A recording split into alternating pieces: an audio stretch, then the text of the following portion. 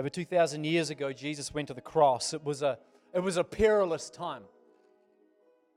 It was a time that Jesus warned his disciples about that would come. This time would come, but they did not understand. Their faith was going to be challenged in a way that had not been challenged before. This time was a time when it was no longer a time to be popular with Jesus. There was no one following him at this time. The government was against him. The favor of the people seemed to have somehow vanished. There was intolerance, and now it had just gone to all-out war. They had taken Jesus from judgment hall to judgment hall. They had beaten him till he was unrecognizable. They had nailed his hands and stretched him wide on a cross until the sun got so embarrassed it refused to shine, until the ground became so nervous it began to shake.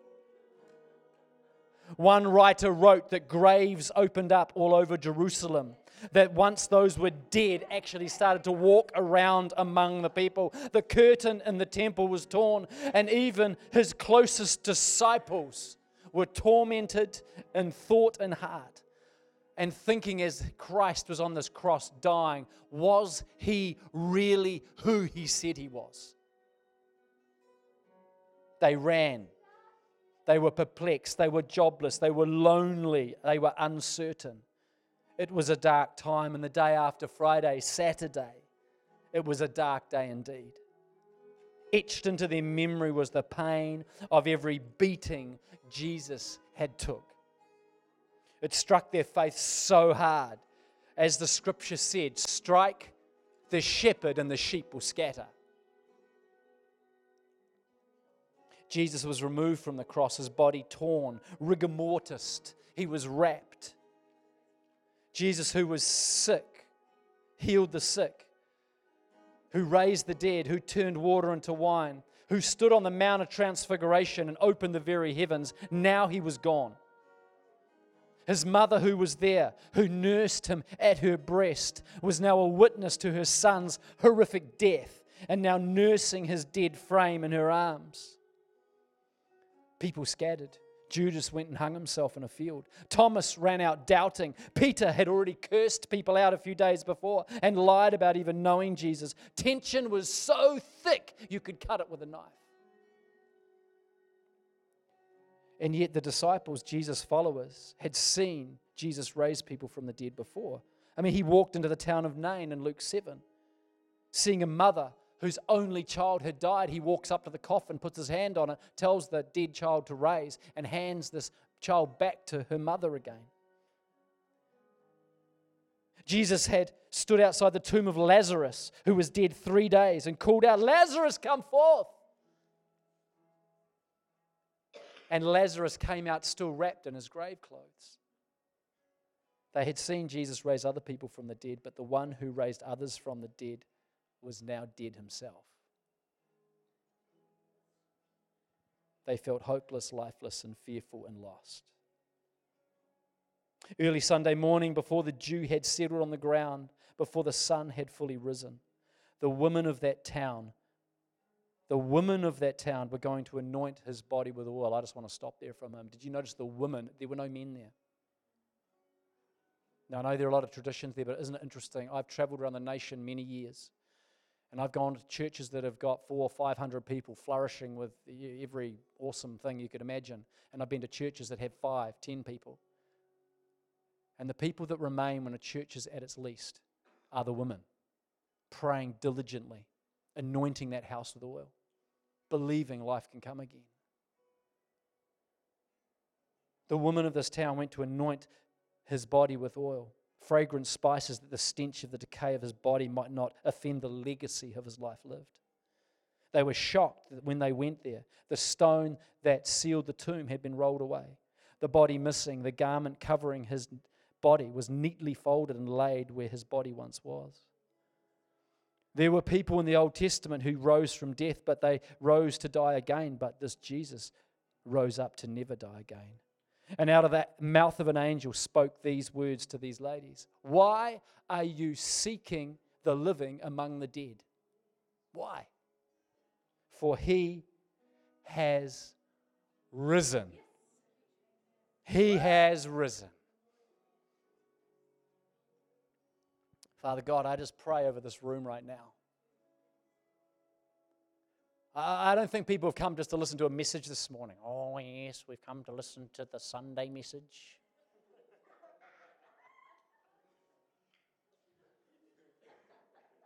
Eat some hot cross buns. Oh, we've come to be infused with power from on high. Come on. This isn't,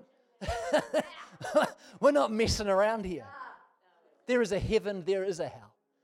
You call it whatever you want. I guess I can't change your theology if you've got a different view, but my Bible, Jesus spoke of this place. The Bible says that on Friday night that he went to Sheol. And there's a lot of commentators that said, what did he do? He actually went into the prison places where they were kept. Between Friday night and Sunday morning, Jesus wasn't sitting up in heaven watching Netflix. He's begun his work in a whole new way. Oh, the Spirit poured out. Thank you, Lord. So, Father, I pray over today, this message. I pray your passion emerges in our lives, that today marks a beginning point again. I feel there have been people that still haven't broken out of Christmas yet. There's something like, I can't get my head around the new year. Well, I break that in Jesus' name and declare, stop looking for the life in dead things. There is only one who gives life, and that is Christ. And I release Christ on you this morning in Jesus' name. And everyone said, Amen. Give the band a hand this morning. You know what? Yeah.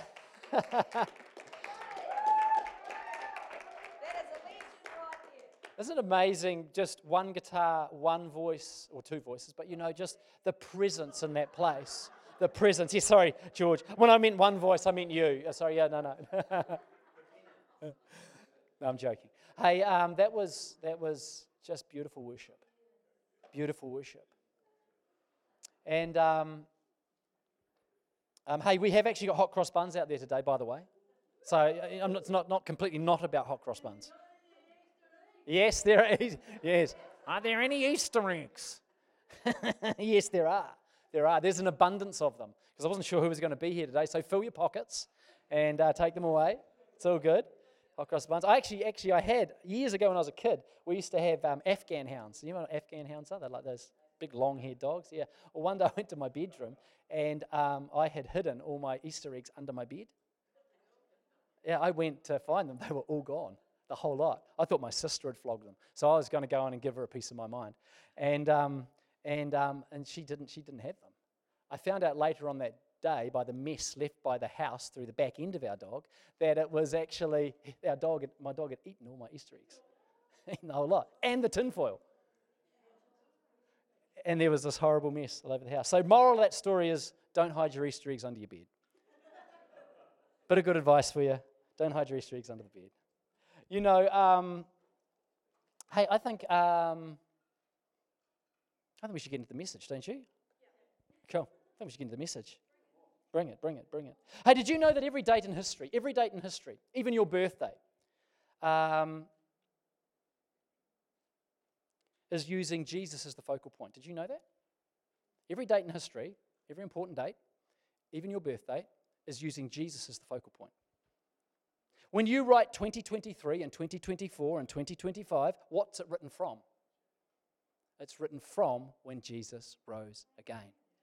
When I was born in 1972, that year I was born was 1972 years since Jesus rose again. Does that make sense? So, when you write, when an atheist who says, I don't really believe Jesus, while they're writing out their birth date, or they're declaring by the very date they're writing that is Jesus' birthday. That is his day. 2023 is the 2023 years ago, Jesus rose again. Jesus split the timeline. Everything that before Jesus was BC, everything that's after Jesus is AD. He split the timeline. No other person has done this. Now, at the cross of Christ, Jesus did a number of things. One of those things was there were three things I want to just mention. First thing was he confirmed his identity. In Jesus' time, there were a lot of people claiming they were God or from God. Did you know that? It wasn't uncommon in Jesus' time to say that you were God. There were a number of people, many that had risen up, saying they were either God, or they were a prophet from God, or it was quite common. But Jesus proved that he was who he said he was by his resurrection. He allowed himself to be killed on a cross and 3 days later rose again. He walked around Jerusalem for 40 days.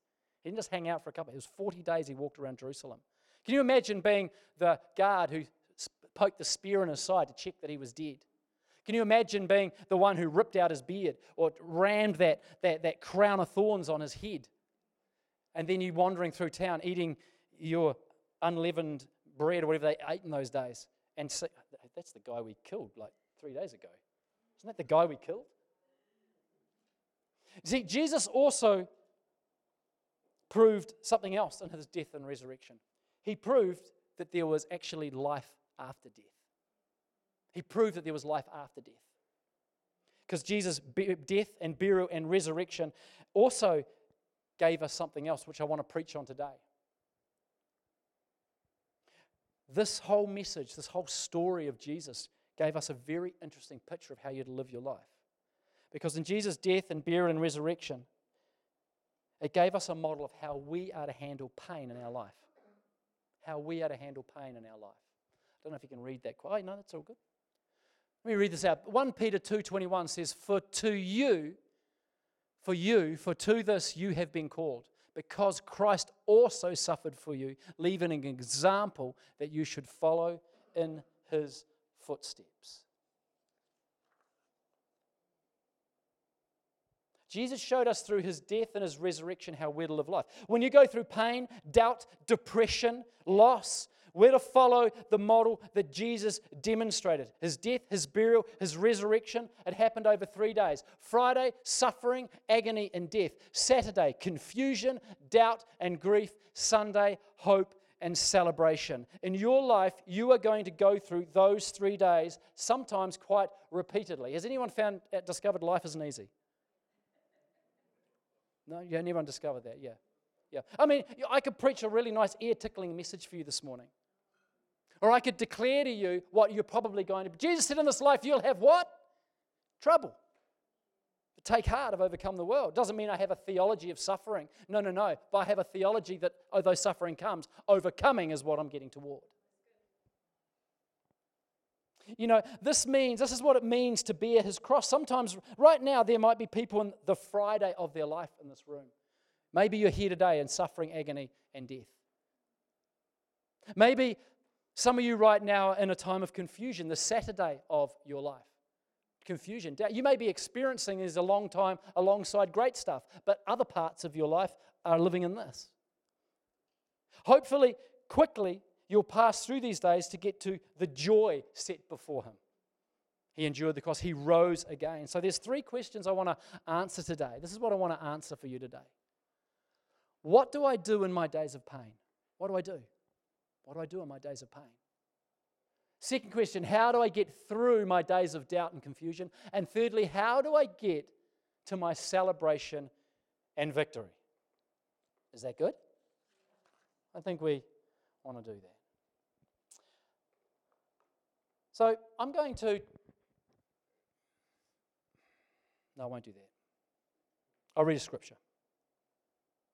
Let me read this verse, Matthew 26, 36 to 39. It said, Then Jesus went with his disciples to a place called Gethsemane. Everyone say Gethsemane. He said to them, Sit here while I go over there and pray. He took Peter, 2 sons of Zebedee, along with him, and he began to be sorrowful and troubled. And then he said to them, My soul is overwhelmed with sorrow.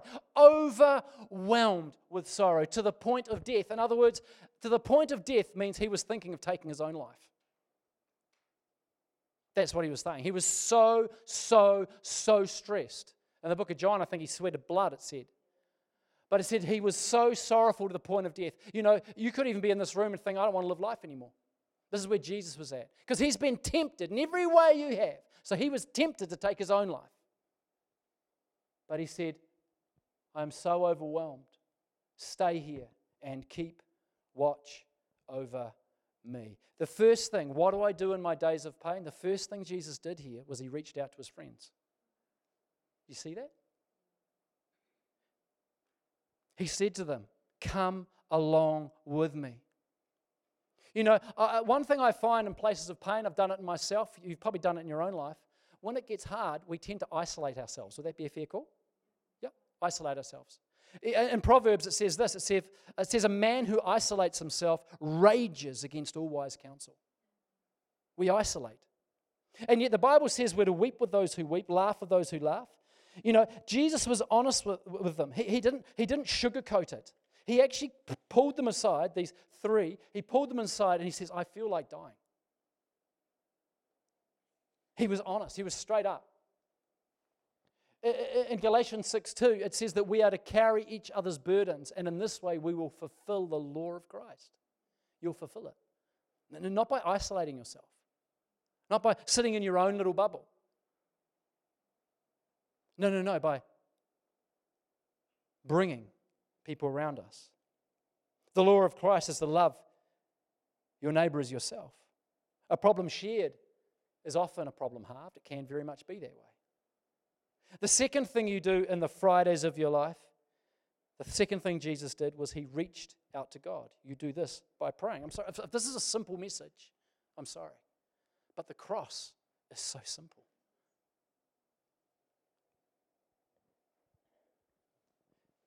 He prayed. Here we have. He advanced a little and fell on the ground and prayed that if it were possible. So he had these two with him and he stumbles. He was so stressed.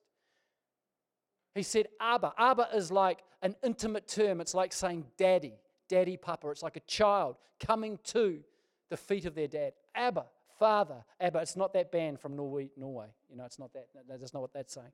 All things are possible to you. Take this cup away from me, but not what I will, but yours be done. You know, he prayed. You know, it's important that you are open to God with what you need in prayer. There's something that I add to my life occasionally when I'm in places of deep pain.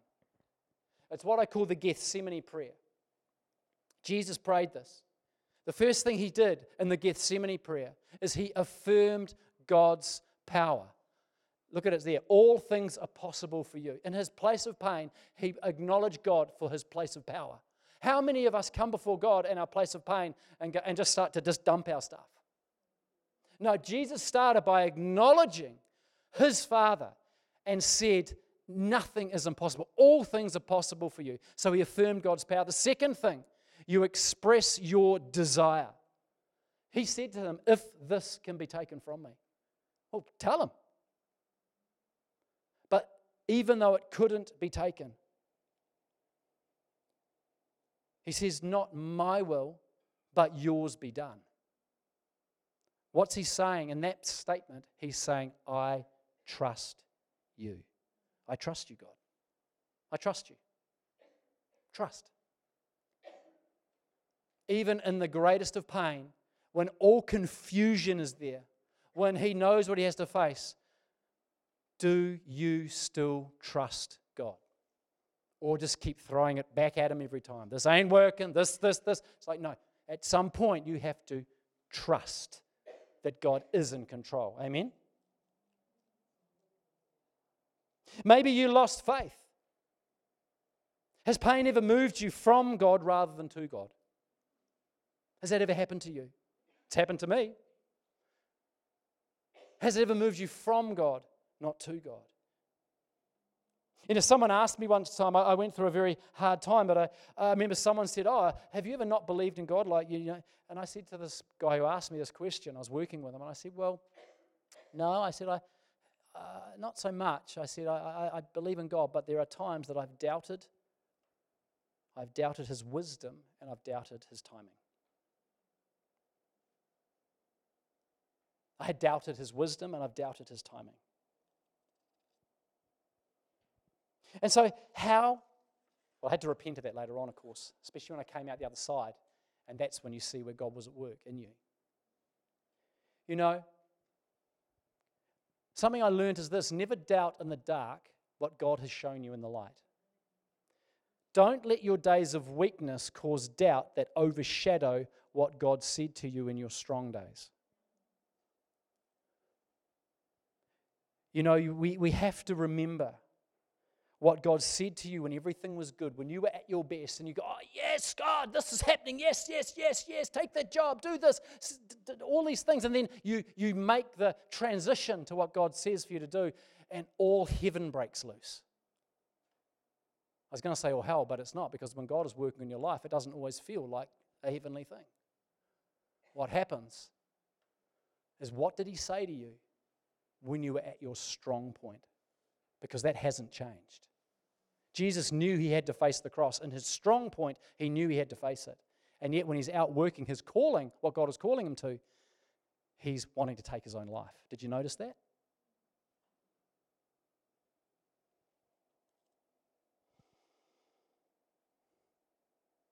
The Saturdays of your life are about confusion and doubt. Never doubt what God told you in your times of strength. Never doubt His promises. Jesus tells His disciples in the light what will happen in the dark. Look at this. He said, this is before He went to the cross. He's sitting down His disciples, and this had been done several times. He said, in a little while you shall not see me again. In a little while you shall see me, because I go to the Father. A little while and you'll see me no longer. And again in a little while you will see me. Verily, verily, I say unto you, that you shall weep and lament, but the world shall rejoice, and you will be sorrowful, but your sorrow will be turned to joy.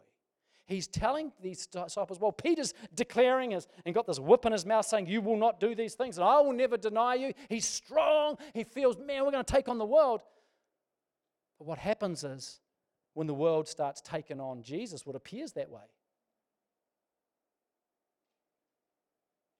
Peter's true heart comes out. And sometimes you need to face the Gethsemanes of your life to reveal what's really going on in your heart, really going on in your life, so it can be purged, so it can come out. I'm sorry, this is not an ear-tickling message today. Sometimes you need to face some great challenge. Not every day, not every week, but there'll be some times that come through, and you'll totally witness with this when you walk in it. And you'll suddenly go, man, I had to go through this so that God could actually get this out of my life. How could He get the denial of Peter out of denial's heart unless He actually could put Peter in the place of actually denying? How could He do it? Because Peter didn't believe Him. When He said, you will deny me 3 times, he goes, no, I won't. Not at all. I won't do that. But you see, when you're put in the pressure pot, now what's in your heart is revealed. And it's not to bring you down, it's to raise you up. So God has to sometimes put us on these Gethsemane places. It's only a doorway to walk through. It's not meant to be a living room for you to live in. This was a 3-day process. You know, one thing we have to be aware of is this was all a plan. And you can't see it in the day of your pain, the day of confusion, but on the other side you can. Did you know that there are 7,000 promises of God written for your life? Did you know that? 7,000. I want to tell you, when you don't know what the promises of God are over your life for something, you know what happens? When you lose your promises, you worry. That's it. You worry. But because you lose sight of what He can do in your life, and you make it all about you. You make it about me. I do this. When we lose sight of our promises of God, we start to worry. It's an indicator we've lost His promises. And it limits Him. When you worry and stew, you make it all about you or me. This limits Him from making it all about Him through your situation. I can remember quite recently going through a very serious problem in a workplace. I won't go into details. You don't really need to hear it. I was so incredibly stressed. Incredibly stressed. It was tearing me apart, actually. It was so hard. So hard. At the same time, our church was being torn apart. It was just so very, very hard. Out of this time, there was also a very serious medical matter that came up. And I can remember being in this place of great turmoil and greatly struggling. And it was that time I remembered the promises of God over my life, that my God will get me through this. I just kept holding on to it and following that Gethsemane prayer principle. Just 2 weeks ago, Just 2 weeks ago, we had a very serious matter in my workplace where there was a $200,000 damage happened in our freezer. $200,000. Someone made a mistake, and I'm the guy managing the site. Whose problem? My problem. When you're a manager, you have a T-shirt on that says it's my fault. When you're a parent, you have the same T-shirt on. You take responsibility, take ownership. And I can remember sweating this out, going, oh my Lord God, 200,000. And do you know what I did? First thing I did was I prayed. But I went straight to our insurance manual, straight to the insurance manual, and I read and I found the policy that covered us from this damage. And you say, God has given you this owner's manual called a Bible, an owner's manual that you're meant to refer to, that you're meant to go to. It says in Isaiah, when you're going through deep waters and great trouble, I will be with you. When you go through the rivers of difficulty, you will not drown. When you walk through the fire of oppression, you will not be burned up. The flames will not consume you, for I am the Lord, your God, and your Savior. He is my insurance policy. So how do I get from your Friday and your Saturday to your Sunday? The only way you can get through your Fridays, your pain, your trouble, your doubt, your confusion, well, simply it's with a Savior. You rely on Jesus. Honestly, I don't know how many times I've forgotten that over the years. How many times I've forgotten it. How many times I'd go to an evangelistic conference to preach and realize the evangelists had made it all about their connection method and they sort of forgot about Jesus. You can't get there on your own. The disciples were destitute. They were broken beyond anything they had ever experienced. But when they saw Jesus, it says when they saw him, they had heard about it, they doubted. When the woman came back and said, he's gone, this angel was there, they said they just didn't believe it. Doubting Thomas, he's called, which is an unfair name. He just said, I will not believe unless I can place my hand in his side and see the nail marks on his palms of his hands. But when they saw him, instantly they were filled with joy and fear left them. When your life is turned to ashes, when your life has fallen apart, when you've reached a chaotic state of conflict, you cannot resurrect yourself. You need a Savior. That's what you need. You couldn't do it yourself. If you could, then Jesus would have never had to have died. If you could do it yourself, why would he even need to have come to earth? I'm nearly done. Maybe the music team could come back up. So to get through the most challenging days of your life, to that resurrection day, there are 3 things. You're going to have to reach out to Jesus. You're going to have to remember and declare the promises of Jesus over your life. That includes remembering what he said to you in your strong times, so that when you're going through your Fridays and Saturdays, you can declare those out. Sometimes what happens, you'll get an inundation of prophecies or words and you won't know what to do with them until you hit your challenging time and you need to read those out to yourself. I carry my prophecies in pretty much wherever I go. They're here. They're always in my car. I carry my prophetic words. I carry my Bible, and these are my prophetic words from the last 15 years. You know that? All in here. Oh, look at them. Nice thick ones there. Because I need to remind myself of the promises of God. And you're going to have to rely on the power of Jesus. Amen? Trust again. Relying on the power of Jesus, just trusting him, saying, I trust you. I've got my pain out. I've told you what I need. I now trust you. Thanks, guys. You can start playing. John 11:25 says, I am the resurrection and the life. Whoever believes in me, though they die, they will live again. I give eternal life for believing in me, and they will never perish. You see, Jesus said, I am the resurrection. This is meaning this. He's not a principle. He's not just handing out some trinkets of philosophy on a mountaintop like some guru. He is a person. It's not about religion or rituals. You actually need relationship with Jesus. You need relationship with him. Ephesians 1:19-20 says, I pray that you'll begin to understand how incredibly great his power is to help those who believe in him. It's the same and mighty power that raised Christ from the dead. If God can raise a dead body, He can raise a dead marriage.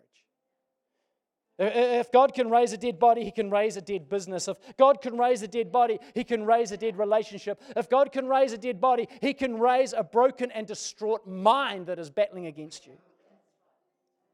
Jesus said in Gethsemane, not my will, but yours be done. We must say, if we're going through a tough time, then if I must go through this, God, if I must, then I will follow you.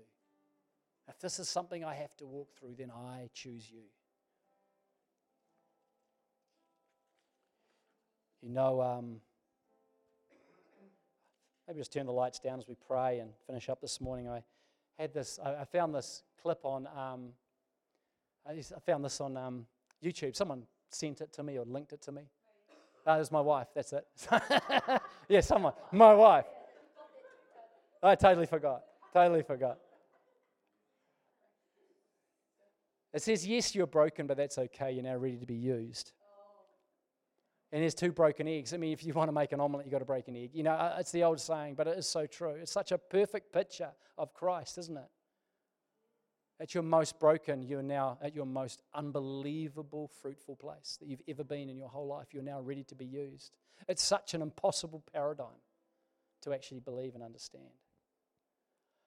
But there's something, maybe we could put that first slide back on I just want to finish on this morning. Because this is Easter message this morning. He is risen. There's an interesting thing about this picture I want you to realize that we must also remember as Christians. I had to go through like about 30 or 40 different pictures to get this one because all the other pictures, you see the cloth that's folded up? All the other ones had for some reason, strewn this cloth like to make it look like a flowing wave of water or hung it on a hook or something. But it says in the Bible that the garment that wrapped him was folded and put to one side. Do you know why that's like that? You see, in Jewish tradition, when you have a meal, when you've had enough, you screw up your napkin and you throw it down. And that lets the servant know that you've had enough. Oh, thank you. Yep, I'll take that away. But if you haven't had enough and you're going to come back for more, you fold your napkin at the meal and you place it beside your plate. And in doing that, it tells the servant that he is coming back for more. And so we have this picture. Do not forget what Jesus did on the cross for you, to raise the dead things of your life to life. To all He's given you, the Spirit poured out, but also in that declaration of folding His garment, He was saying, I'll be back. I think the anointing just left. I'll be back. I will be back. It made it into the Bible. It's written there.